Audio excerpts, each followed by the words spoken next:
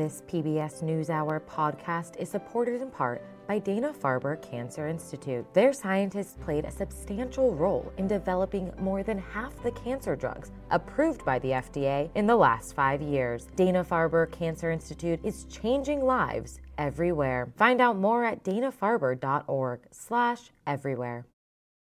The House of Representatives is devoid of leadership, and pressures mounting on Republicans to elect a speaker because of the need to approve aid not only for Ukraine, but now for Israel as well.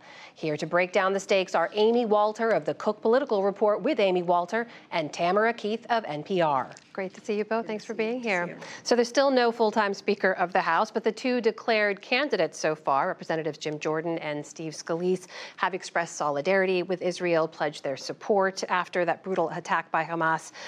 But here is how their fellow Republican, the chairman of the House Foreign Affairs Committee, Mike McCall, weighed in on the issue today. I look at the world and all the threats that are out there, and what kind of message are we sending to our adversaries when we can't govern, when we're dysfunctional, when we don't even have a Speaker of the House? And I think it sends a terrible message.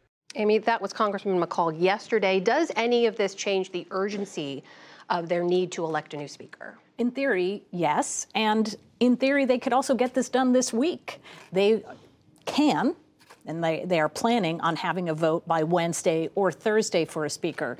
The problem is nobody has the votes. Mm-hmm. And we will see after tonight when they have their first sort of get-together since this broke over the weekend, if there is any momentum, if there's something that could bring the elements of the party that were unhappy with McCarthy and those who were happy with McCarthy together for an alternative. You also heard in the opening here about former Speaker McCarthy being open to the possibility. Mm-hmm. The reality, though, for the Speaker election has much more in terms of what the members are focusing on. It's much less about what it's sending to the world, the message it's sending to the rest of the world, or the impact even on aid to Israel. It's much more about the immediate, including what it means for funding of the government, mm-hmm. which we know is going to run out in November, and the rules for how another speaker could be ousted. That's where their focus is right now. Tam, how are you looking at this? Right, so former Speaker McCarthy stepped into the vacuum of leadership today, held a press conference at the Capitol, gave a 5-point plan on Israel, and then said, the majority of Republicans wanted me to continue to be Speaker. So you almost can add him to the other two candidates. Mm-hmm. And none of them, as Amy says, at the moment have 217 votes to be Speaker. They are under increased pressure to fix this, to do something to end the chaos.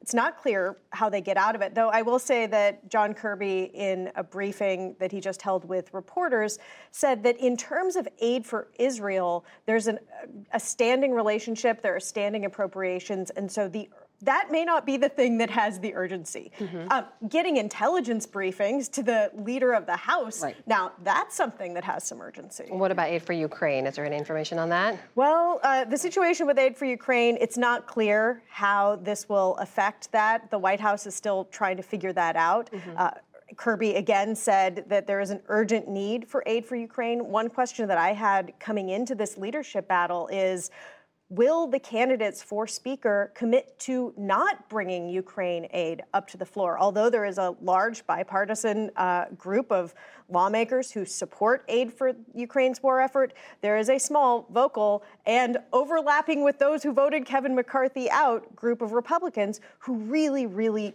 don't want that Ukraine aid to get a vote, and the Speaker controls the floor. Amy, what about where the American public is right now? We've seen there's still, I think, majority support for supporting Ukraine in their war against Russia, but we've seen American support declining to continue arming Ukraine as the U.S. now gets involved on another front now, which is supporting Israel.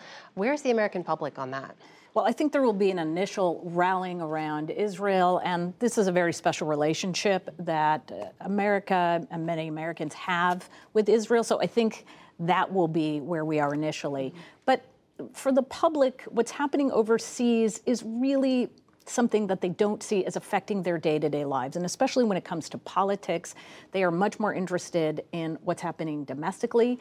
When what's happening overseas impacts them domestically, that's when we start to see the engagement, like you were talking about with the back in the 2008-9, the really overwhelming frustration with the dragged-out war in Afghanistan and Iraq. We're not at that point right now, but certainly what you see for a Republican Party is very much divided on the question of Ukrainian aid. And maybe that's not a good way to say it, though. I don't know that they're that divided. I do think that the majority of Republicans on Capitol Hill, elected officials, want to see more aid going to Ukraine. But there is a strong enough faction that is stopping that, and that includes some members of the Republican Party who are running for president. Tam, you heard John Kirby tell Jeff earlier, he's very optimistic, feels very good that the White House and the administration is prepared to handle all of these multiple fronts, right? The war in Ukraine, countering China, and now supporting Israel. But what does your reporting show? Do they have both the political capital and the consensus to do all that? You know, what's fascinating is President Biden last week announced that he was going to give a major address on Ukraine to try to make the case to the American people that this is something that they should still care about and should still be invested in. Now, he may have to give a major address on Israel and Ukraine.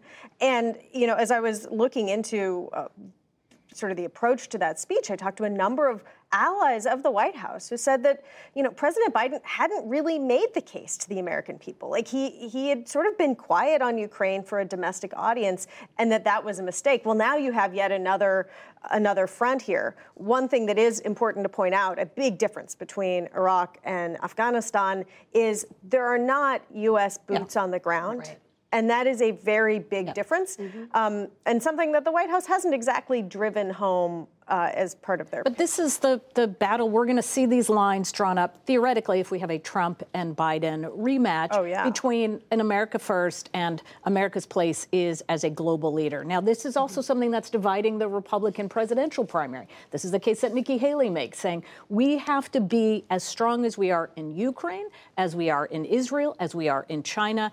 The United States, when there's a vacuum, bad things fill it. The United States still, as a global leader, is critically important. You're also going to hear the case being made by Republicans, regardless of where they are on Ukraine, that an unsafe world and a border that is, obviously, we have a significant problem at the border in terms of about the U.S.